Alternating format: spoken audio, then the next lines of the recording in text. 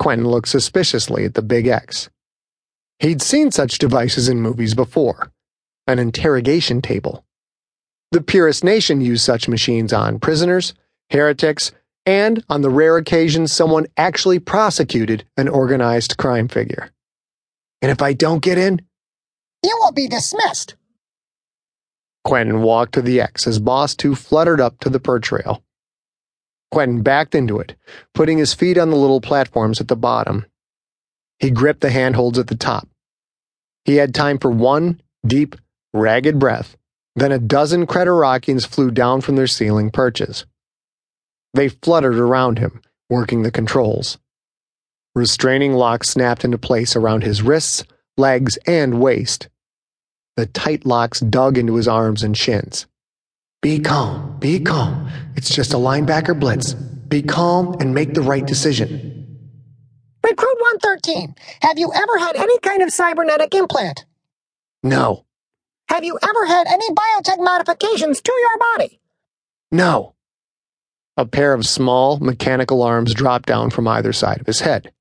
Each arm held a small screen. Tiny, but when right in front of his eyes, they filled up his entire range of vision. Multicolored static played on the screens. Quentin felt his heart rate increase. Have you ever taken performance-enhancing drugs? No. Have you ever stolen? Quentin started to automatically say no, then stopped himself.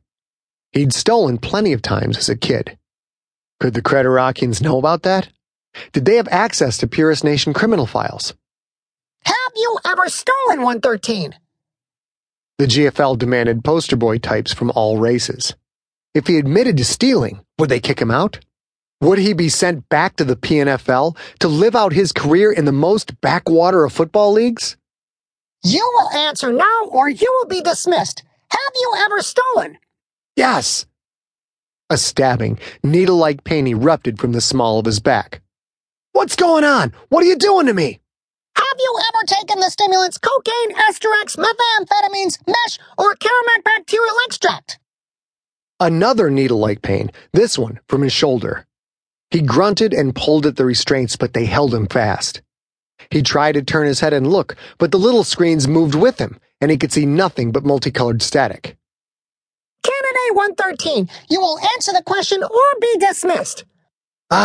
I took bacterial extract once, but not the others. And when I get out of this thing, I'm going to twist your little shucking head right off your body. 2 more needle stings, one in each buttock. Do not threaten violence, 113, or you will be dismissed. You will now be asked 5 questions, and if you answer incorrectly, you will receive a shock. A 5th needle-like sting, this time from his thigh, and much worse than the others. This one dug deep. Through the piercing agony, Quentin thought he felt the point punch into his femur.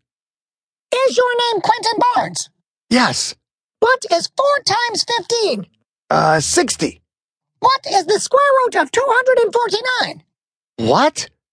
A short 1-second blast of electricity ripped through his body.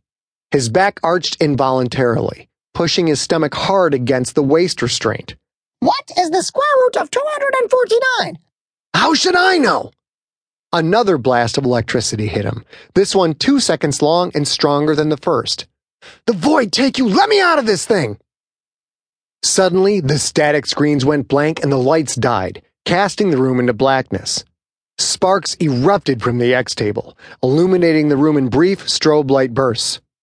The smell of smoke filled the air, as did the high-pitched screeches of the 24 Creterakians. Malfunction! Malfunction! Droned a robotic voice. Suspect in danger of electrical overload. Shut down interrogation table immediately. The lights flickered back on at half strength, just in time for Quentin to see the Creterakians abandon the room, flying out through holes in the ceiling. In only 2 seconds, he was alone, trapped on the X table.